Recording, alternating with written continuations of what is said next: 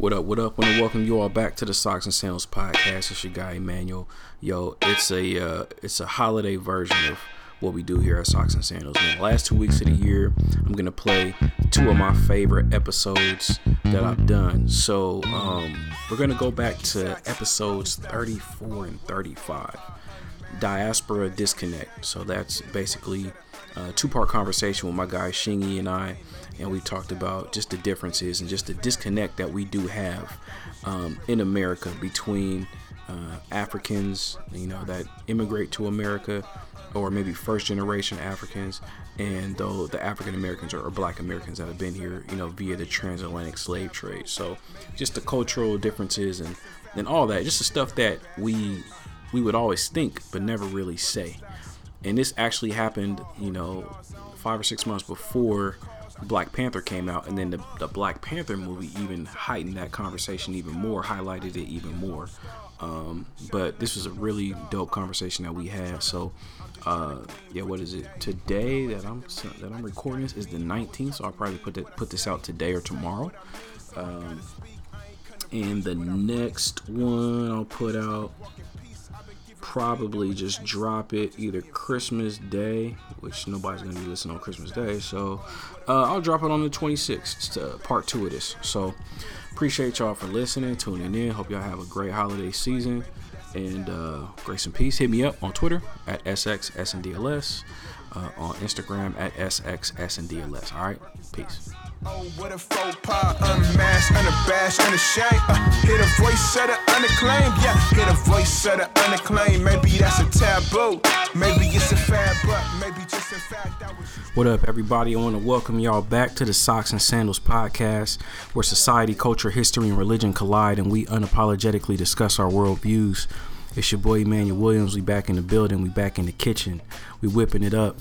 I got my boy Shingy with me. Say what's up to the people, bruh. What's up, people? Peace. Yes, sir. So we're back at it, man. Just a few quick announcements. I want to appreciate everybody that's been listening, that's been tuning in, all the new subscribers.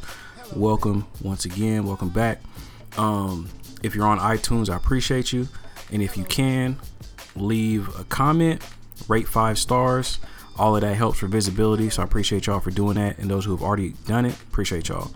If you're on SoundCloud, you're on Stitcher, however you're listening, I want to welcome y'all back once again. So, man, Shingy, bro, it's been a minute. It's been a minute, bro. Thank you for having me back on the podcast, man. I'm so excited to be back and be involved in what you're doing. Yeah, and, man. And just help to be part of dialogue that hopefully gets people thinking. Yeah, man. I mean, bro, I can't stress enough, like, your 2 episodes. And if y'all been rocking with us since day one, episodes 6 and 7, the African spirituality joints, man, you came on here and blessed us with some knowledge, bro. Like, real talk. Pleasure. It was and I will say, like, ever since I've heard that, I listen back to it, and it's just like, it's opened my mind to just different possibilities as far as like spirituality is concerned. Mm-hmm. How I interpret things that I read in the Bible and just other things that I come across. Mm-hmm. It helps out a lot, bro. So, awesome. Yeah. Awesome. Yeah, man. So what's been going on with you lately, man? This is like 20 something episodes later. So what's been going on with you? I'm a parent of 3 energetic boys and working full time. So just been busy doing that and trying to find time in there for creativity and so yeah, an opportunity like this to be back on the podcast is a blessing. Yeah. So yeah. Appreciate a lot of bro. the same stuff going on. Yeah. That's what's up, man. Well, I seen you post something on Facebook, and we was chatting a little bit about it, man. But it's Zimbabwe Independence Day, right? Well, what's actually happening is that there is a lot of unrest going on in the country right now. Okay. Because the country has we've had the same president since 1980.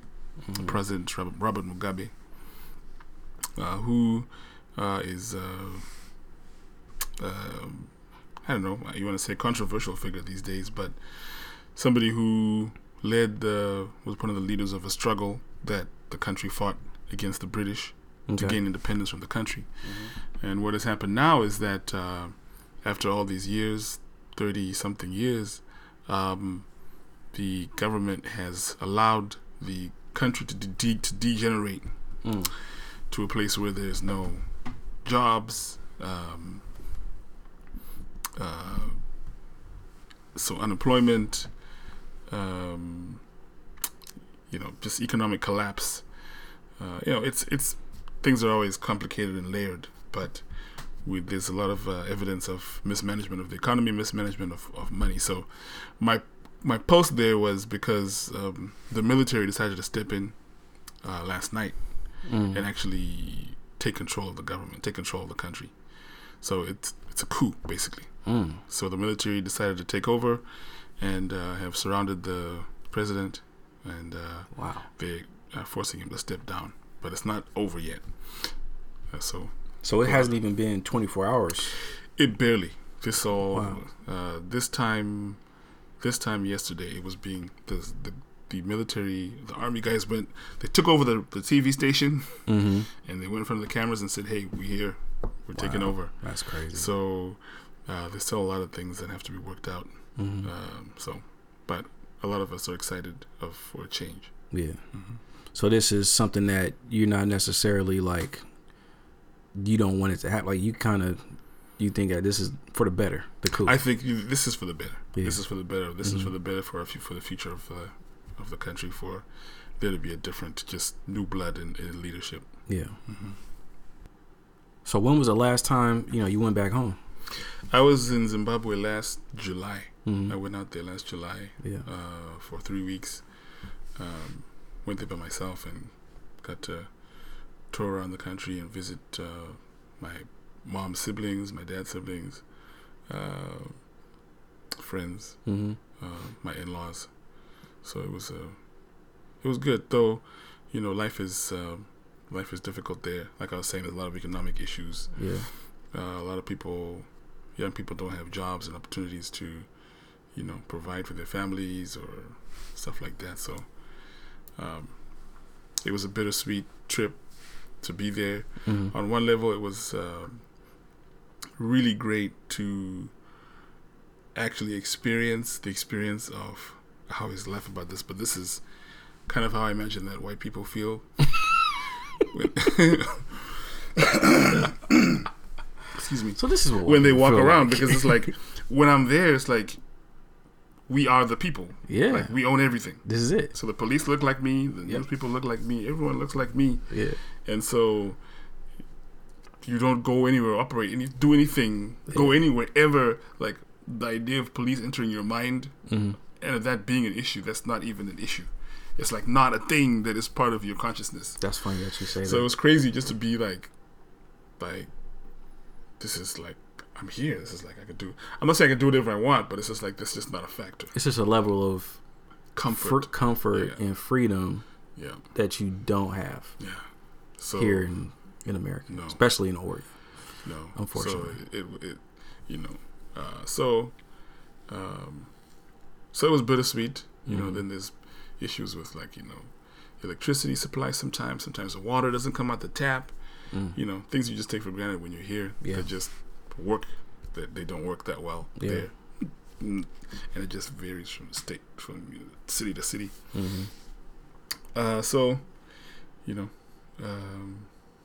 there's pluses and minuses for sure. Yeah, all around. Yeah, that reminds me. Like when you said that, it made me think about like my freshman year in college. So I went to Texas Southern in Houston, so HBCU, and coming from Portland, Oregon, it was my first time. It was culture shock for me, which shouldn't be that way, but it was.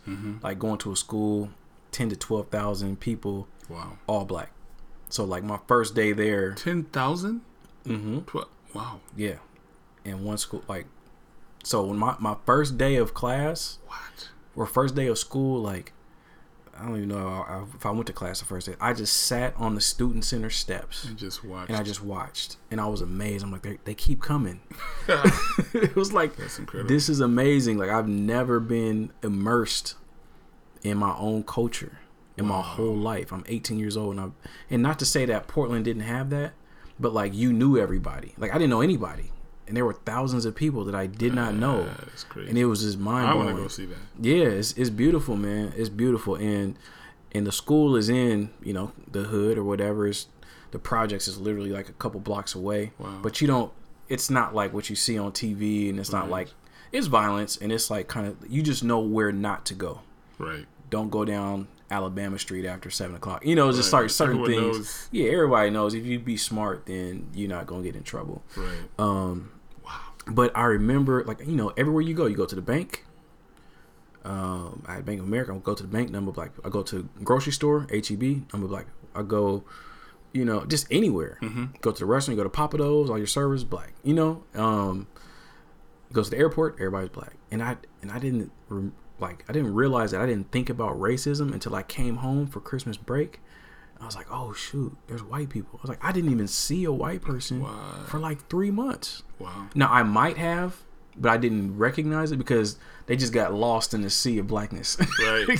So it's just like, man, like that feeling of comfort, and it's tough. Even though I live here, I'm back in Portland. I'm born and raised here. Yeah. It doesn't feel as familiar and as comfortable as the South.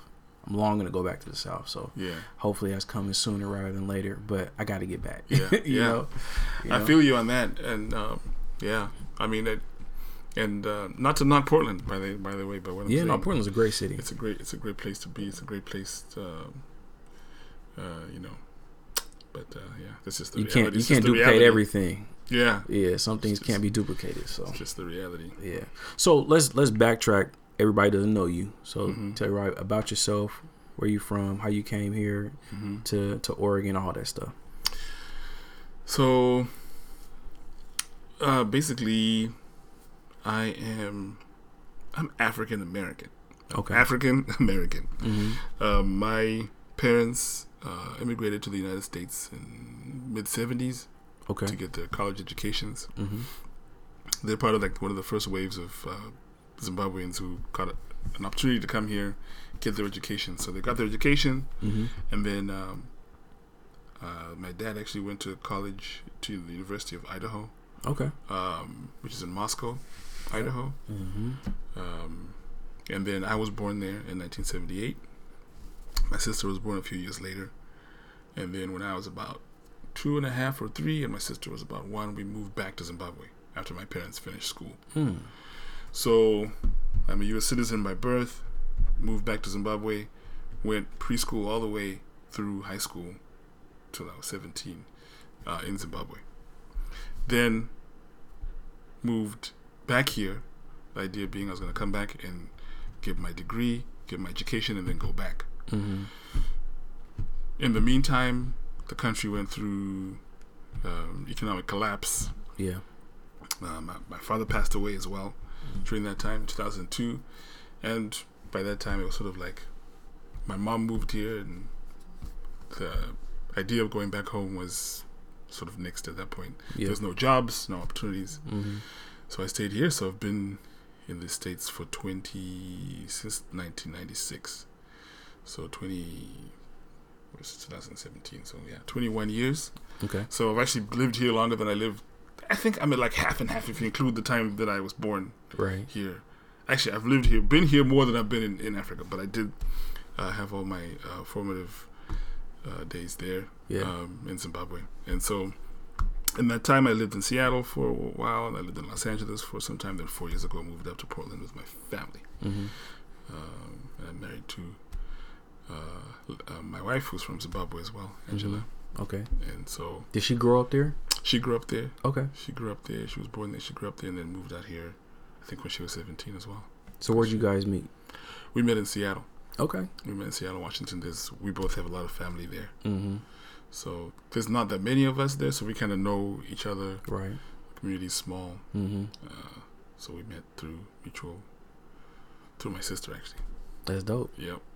Went to Seattle and found you a girl from home. Yep. Yeah. Lucky man. That's awesome. Yeah. Yeah, man.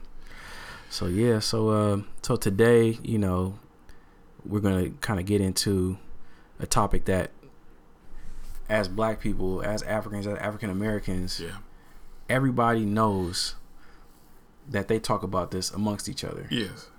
But between each other, the two different groups, it's not that common. No. I've never even had it, to be honest. No. So it's basically the disconnect between Africans and African Americans. Absolutely. It's so broad, like as far as where we can go with this. Yeah. It's kind of hard to start, but I'll start with this. Yeah. Me growing up, you know, I came to my own conclusion, and it's not like some unique conclusion, Mm-hmm. but when I think about it, I think about, well, Africans, they not us. Mm-hmm. They didn't have to go through what we went through. Mm-hmm. So they don't identify with us, and I don't identify with them, Mm-hmm. you know? And so, and then also you have this animosity or resentment, because some people think, and I was one of those people that thought, well, they the ones that let us go into slavery, Yeah. and they didn't come get us. Yeah. So F them. Yeah. You know what I mean? All things that I can say make sense. Yeah. So, and that's not the right way of thinking. But when you're like 16 and you're drawing your own conclusions because no one is teaching you about anything, Right. You know about slavery, and that's all Right. you know. Right. When it comes to Black History Month, they talk about slavery Yeah. up to barely getting your freedom, you know, 40 years ago in the 60s or 70s, whatever. So, Yeah. so all we know is oppression, and all we know is they never came for us. Yeah. Yeah. So when you hear that, what kind of triggers in your mind, you know? Well, I mean, I guess all I can kind of go from is from my experiences. Yeah. And I gotta preface this and say, coming up in Zimbabwe, you know, all we had to rely on was the television, Mm-hmm. which was all that I had to sort of base my opinion or base my whatever ideas I had about Black American, African American people or culture. Yeah. And you know, there's African American culture, music, speech. Mm-hmm. I'd say it's the most influential in the world, Yeah. right? So coming from Zimbabwe, I came, by the time I showed up, listening to Snoop, Mm-hmm. Dre, NWA. Yeah. That was my, you know, that was what I knew, and I wanted to be that. Right. Yeah, I really admired that, and that was like, whoa, you know, I really want to. That's cool. Yeah. You know, the lingo, everything. I was like, man, I just want to be that. Mm-hmm. So anyway, moved to Seattle, which was a bit of a buzzkill, a bit of a disappointment. Getting off a plane. He's like, wait. What just happened? Yeah, getting off an airplane from Zimbabwe, showing up in Seattle. It's like, wait a minute, like, where's Brooklyn? Like, Where's Brooklyn? you know, where's Oakland? You know, like where? And I'm just like, you know, so it was a letdown. Yeah. And I remember the first time that I was invited to a house party by a brother I knew at school, and it was just like I got to the party and people were just in the basement smoking. I don't know what they were smoking, but I was smoking like a bong or whatever. Right. It's just like, where was I was thinking of like the video, like what's that video? The Snoop video. We had the champagne bottles in the fridge. What was that song? He was just like, where's I was like, yeah, where's the anyway? like, this ain't no real party. This ain't no, you know. This ain't what I came So here anyway, for. and then I remember being in school, being in community college, and trying to connect and trying to befriend people, my brothers and sisters, African American, and it seemed like there was just some kind of like, I don't want to call it being looked down upon, but there was definitely like there was a lack of acceptance or Oh yeah. yeah, And you didn't even have to say anything. Like, you didn't have to do much. Like, no, you yeah. could have been the coolest guy ever. Yeah, and it wasn't universal. I mean, there's a couple people who are like dear friends who have known, you know, now 15 plus years. Yeah. But for the most part, I just didn't really ever build any like long-standing relationships. Yeah. So, I didn't really have. I mean, I know, there's so many layers to it, but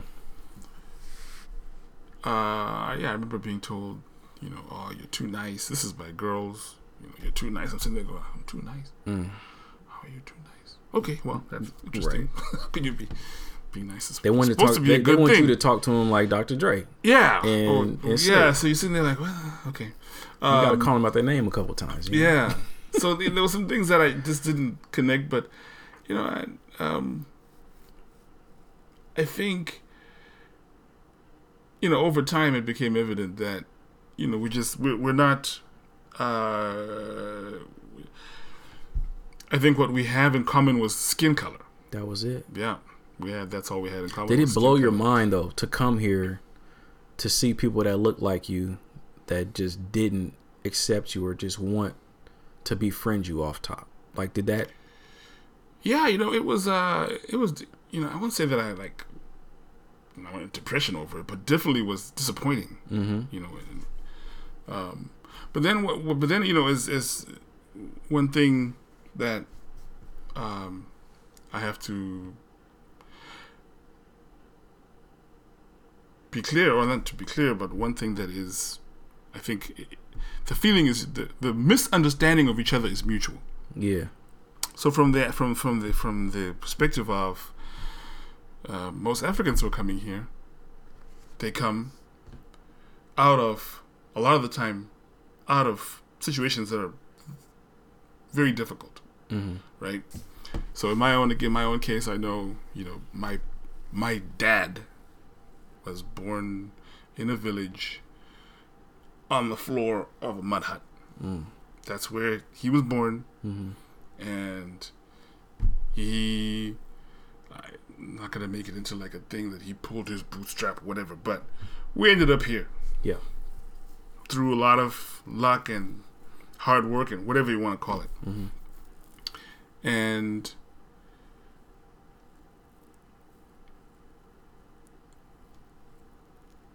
we always, the general vibe, the general, I'll just speak for most people that, most Africans, it's sort of like, we look and say, we just got here and we're focused on just trying to get ourselves into a better situation.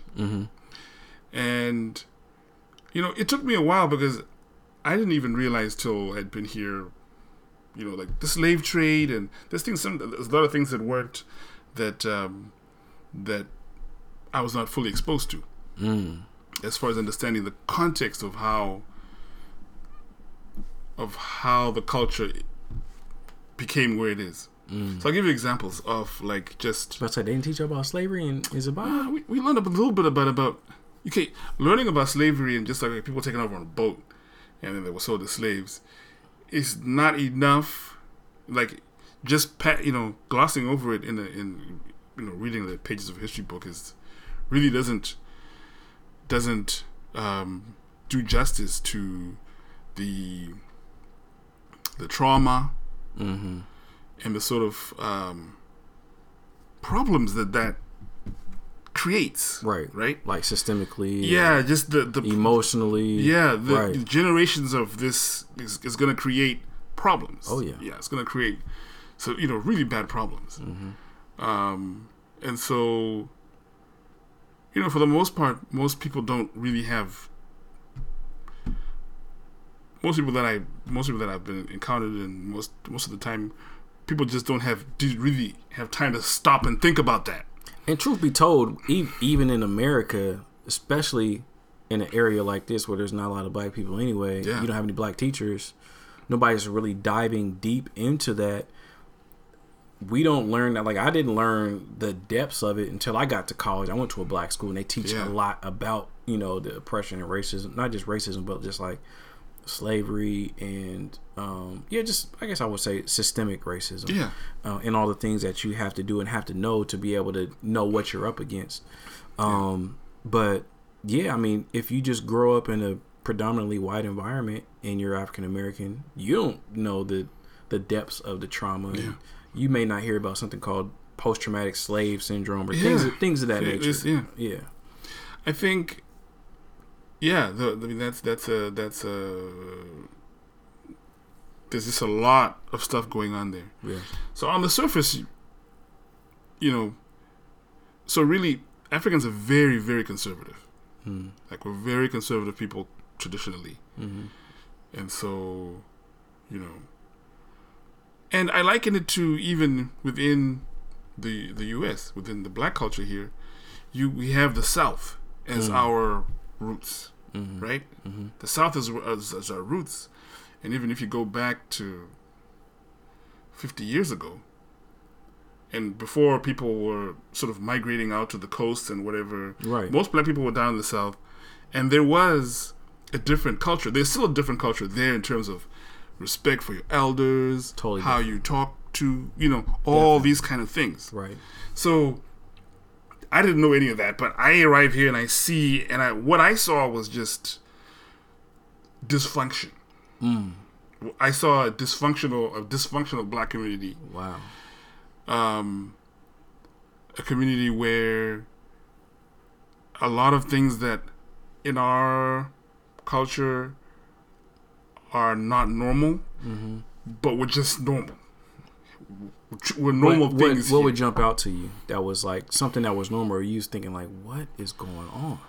Yeah, I think, you know, even like a baby mama, like baby mamas, you know, or a woman with a whole bunch of kids from different dads, and like just walking around appearing to be proud about that, and that's just normal. Yeah.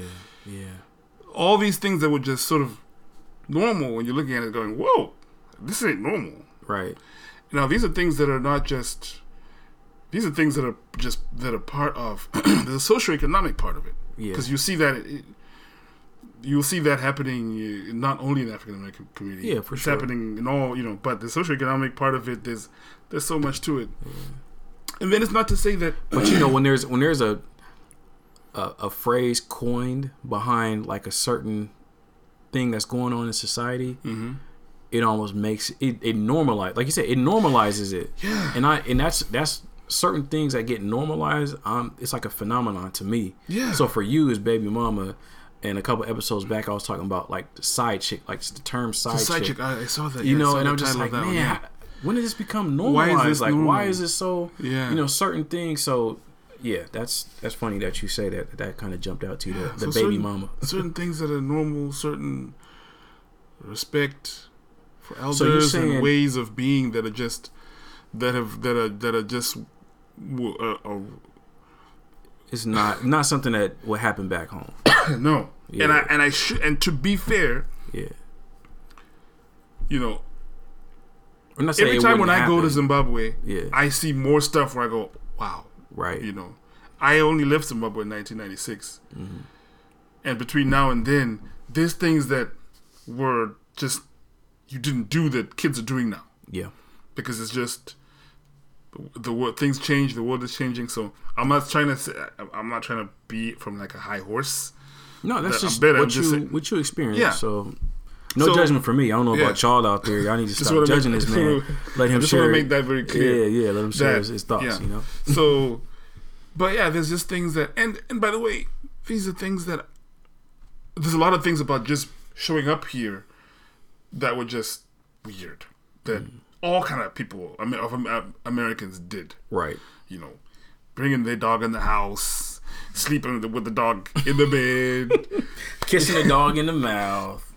kissing your dog in the mouth, Dressing 'em addressing parents by first name. Ooh, well, that's see. Look, teachers by cut first that short. name. Let's cut that short. Some of Like- that's not in the black community. No, yes, Yes, that don't apply to us. So you know? this part of this stuff is just American stuff that was sure. just like, huh? Yeah, You know? right. And then there's other parts of it that were just like, whoa, you know, how is that normal? And then, so right off the bat, I can tell you that, you know, and it's always like when you're talking to older people of my parents' generation, where the disconnect is even way further, where they look down on African American So culture, what's for lack the of a better sentiment? What's that sentiment like? as far as if they look down, like what are they saying? What are they thinking about us as far as our lifestyle, our work ethic or lack thereof, our lack of achievement compared to their achievement when they come to America and do what they do? What are those conversations like?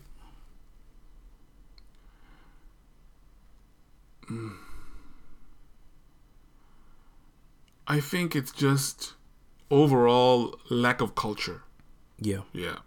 It's very hard for me to start pinpointing, but the lack of culture, which is an American thing again as well. Yeah. It's an American thing. The lack of culture is the big. I think it's probably the big thing, and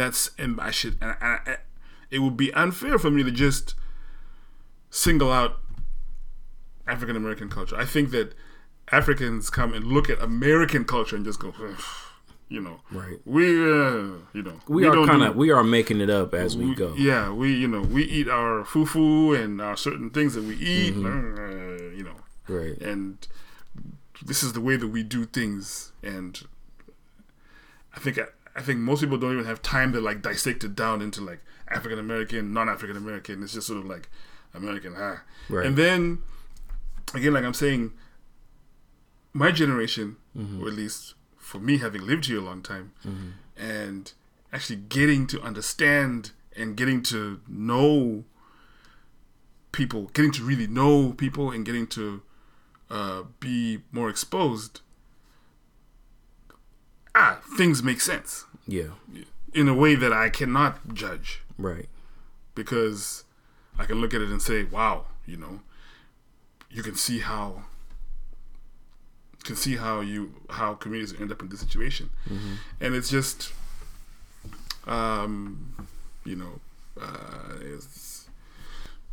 it's I look at the leaders who are supposedly the leaders of the African American nation, whatever you want to call it. Al Sharptons and what's the other guy? Jesse Jackson. It's like,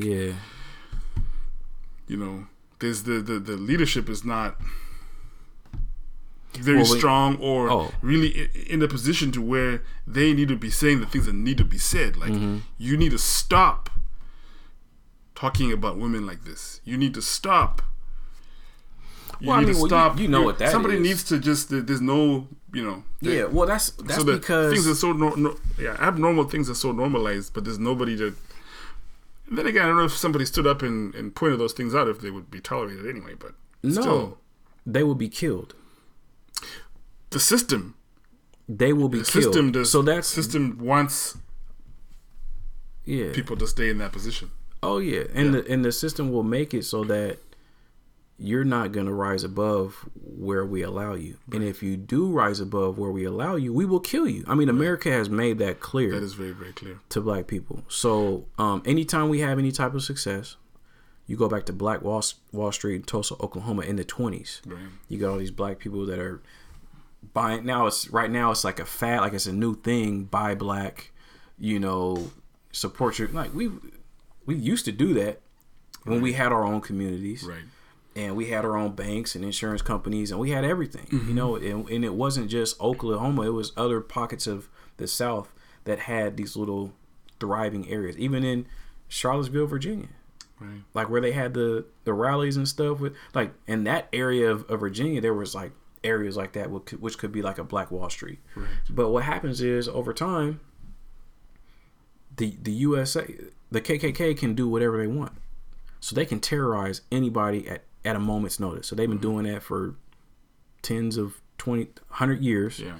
And anytime we rise up in America as a people and start doing something good, they will burn the town down. They'll kill people. They'll lynch you. They'll do whatever.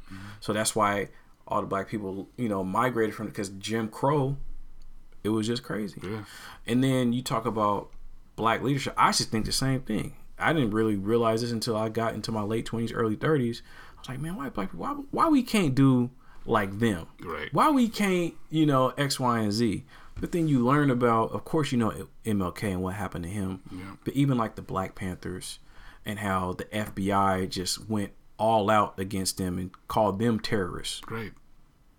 But they're not going after the KKK. Right. Where it's obvious that they're terrorizing black people, but they are the KKK, right? You know, Yeah.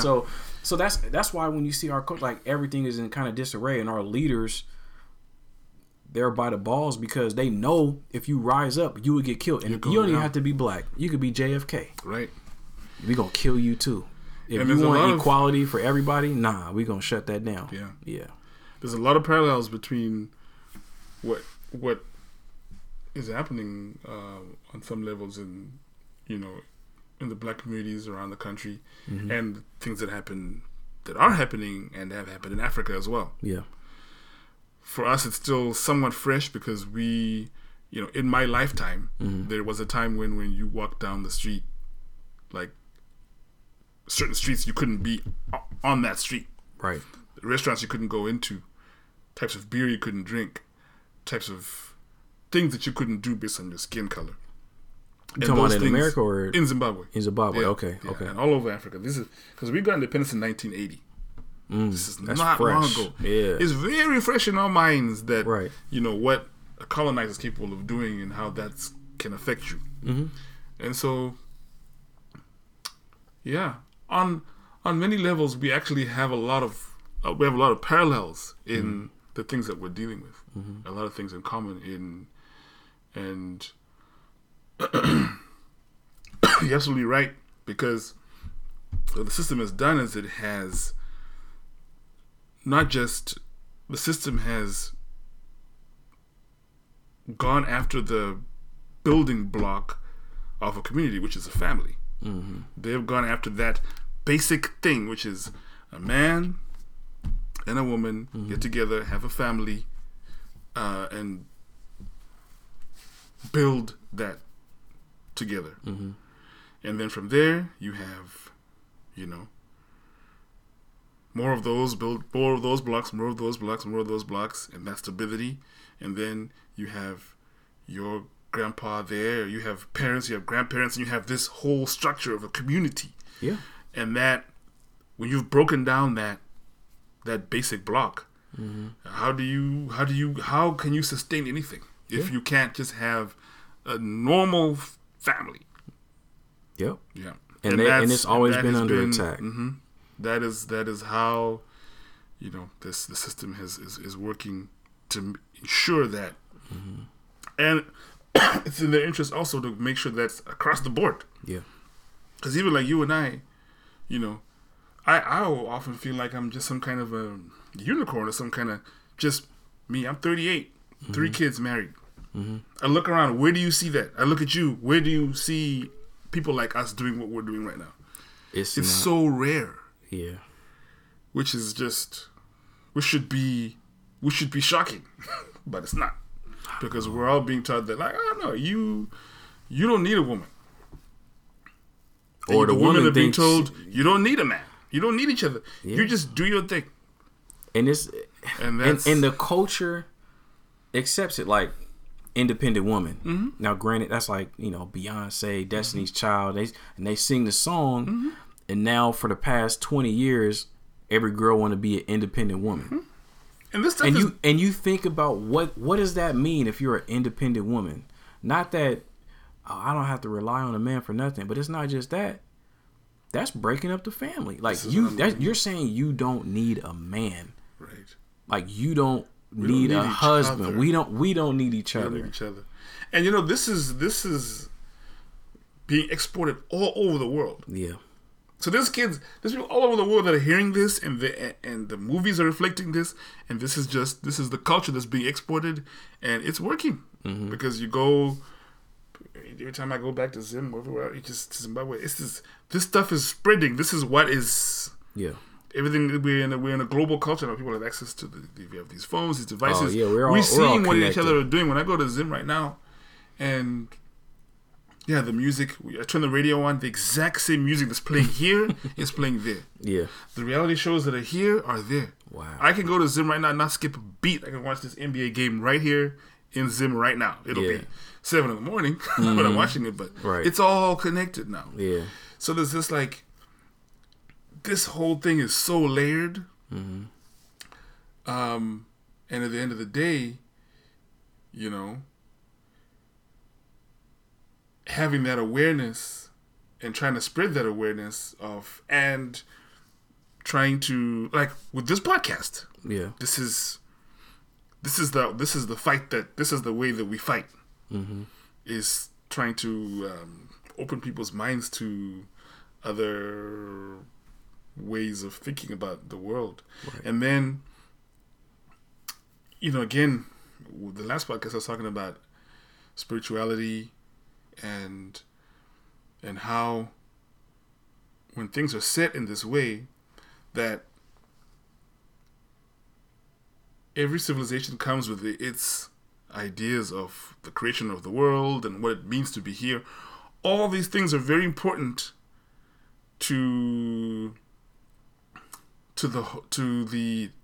they're very important to the big picture. Mm-hmm. But they also give meaning and give sense to I'll give you an example. In the some of the Kemetic or Egyptian cosmogony, you have family. There's a focus even within, forgetting about the details of the story. There is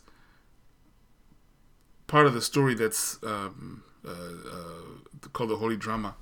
There is the notion of like the love of the man and a woman have, and then that they have kids, and that they have a family, and that they reproduce, and that they have community. Mm-hmm. This is part of, it's built into the cultural story of like how we're here. Yeah.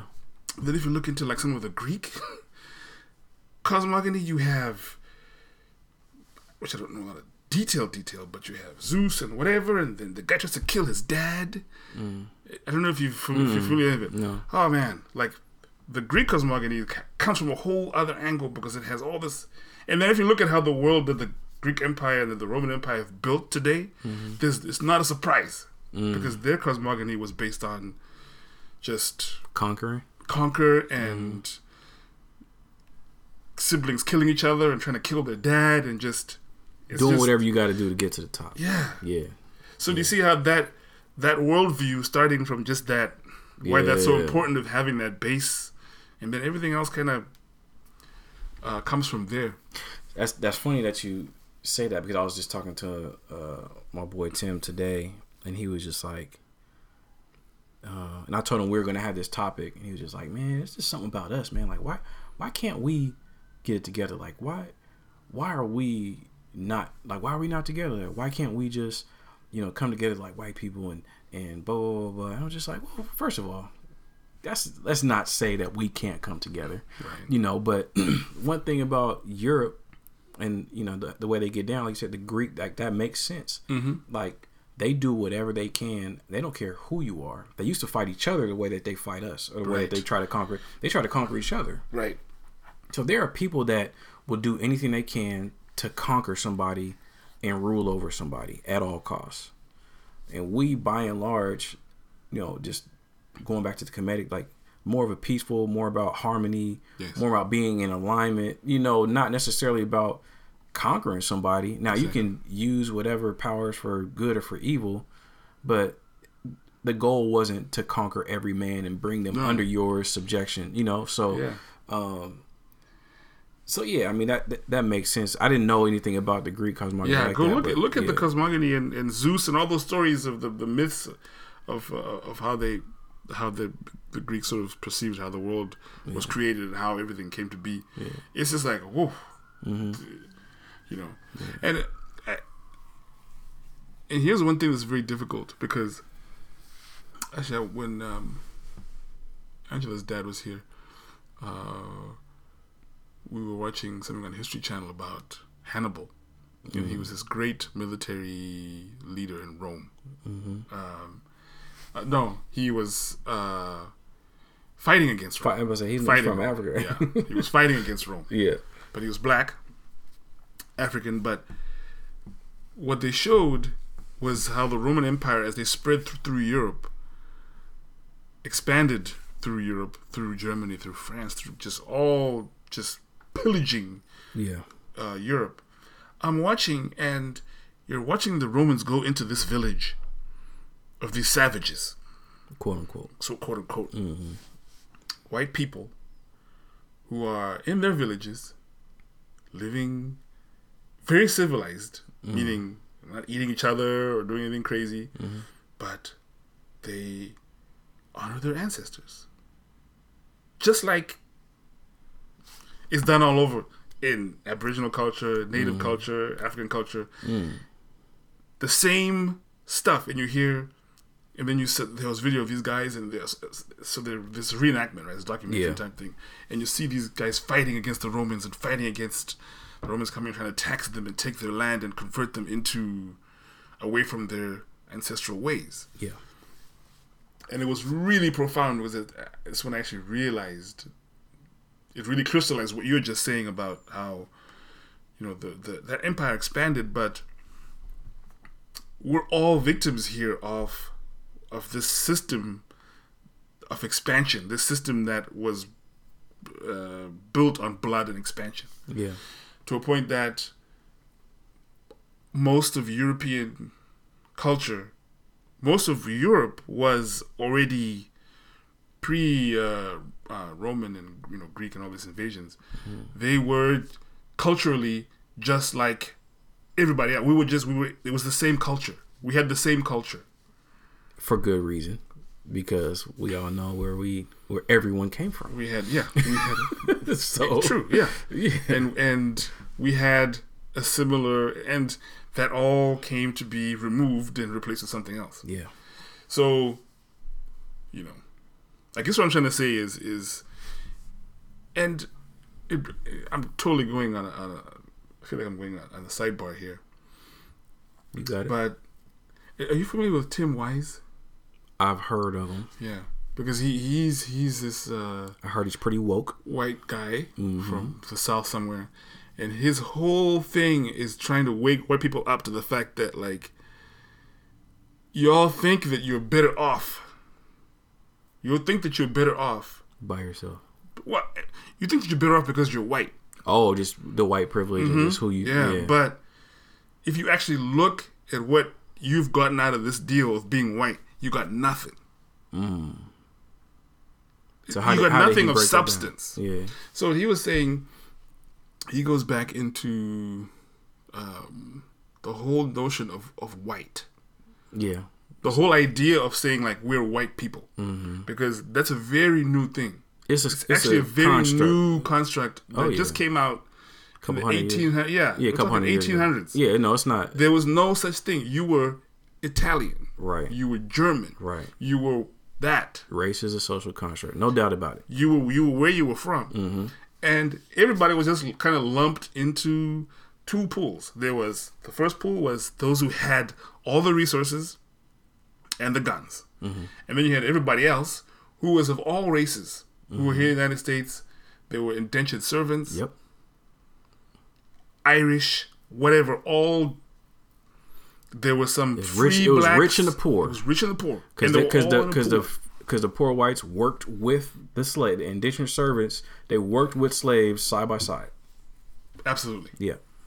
And then at some point, there was some kind of a revolt or some kind of thing brewing, because everyone was sitting there going, wait a minute, there's like 100 of us and this one guy sitting over in the big house over there. Yeah. Let's go get him. I think it was and we're like talking about Bacon's... Native American. Everybody was together this going up there to say no. You There can't. was a couple rebellions. There was one in Virginia. I think Bacon's rebellion was one of them in Virginia, where that's where they started like, all right, we're going to have to do something because we can't have all these people going up against us because we're outnumbered. There's too many poor people. And so then what did they do? The man do. The man comes up with the concept of white. He says, whoa, wait. At least you're not black. Boom. And then they created this whole thing of like, well, this is where, like, they say, like, the sort of like modern policing came from, the slave patrols, and came from giving certain white people the impression of power. Yeah.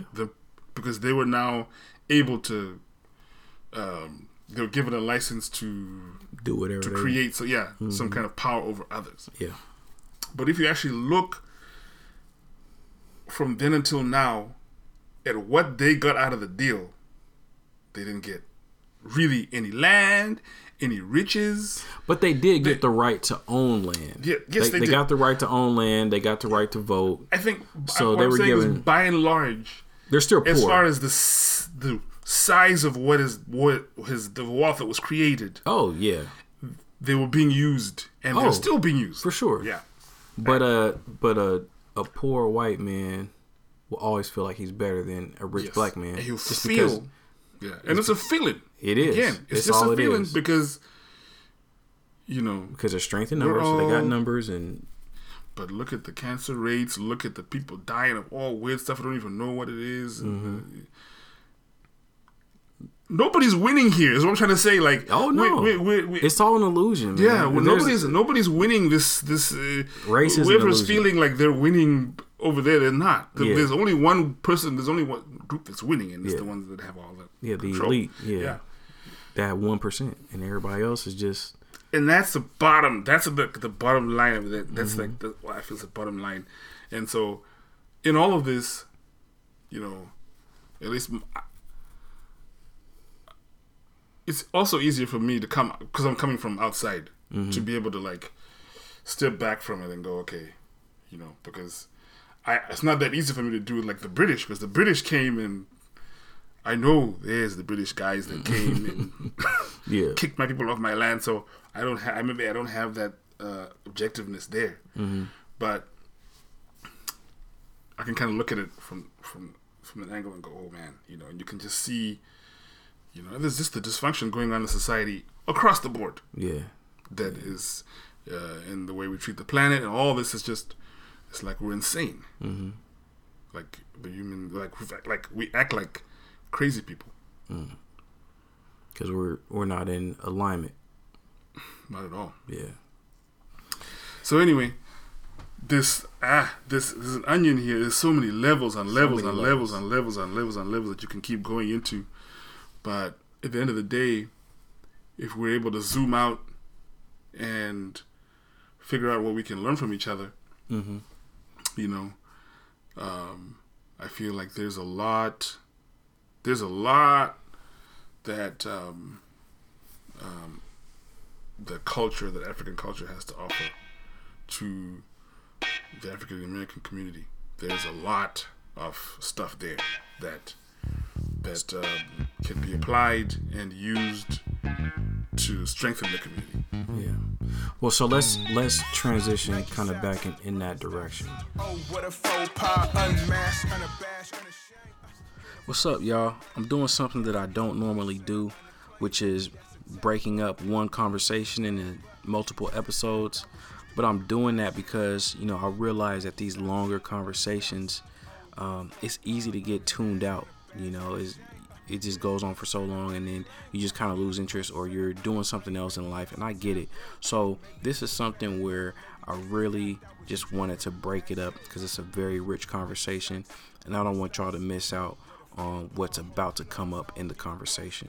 So I broke it up. So go ahead and tap into part 2 and tune into the rest of this Diaspora Disconnect with Shingy and myself. So appreciate y'all for listening. Once again, it's the Socks and Sandals podcast, where society, culture, history, and religion collide, and we unapologetically discuss our worldviews. Grace and peace. So I gotta speak. I ain't come to preach, but I braced. I'ma speak my piece, trying to walk in peace. I've been given freedom a taste. I'm just being free. Nike sacks, Birkenstocks. Oh, what a faux pas. Unmasked, unabashed, unashamed. Hear the voice of the unacclaimed. Yeah, hear the voice of the unacclaimed. Maybe that's a taboo. Maybe it's a fad, but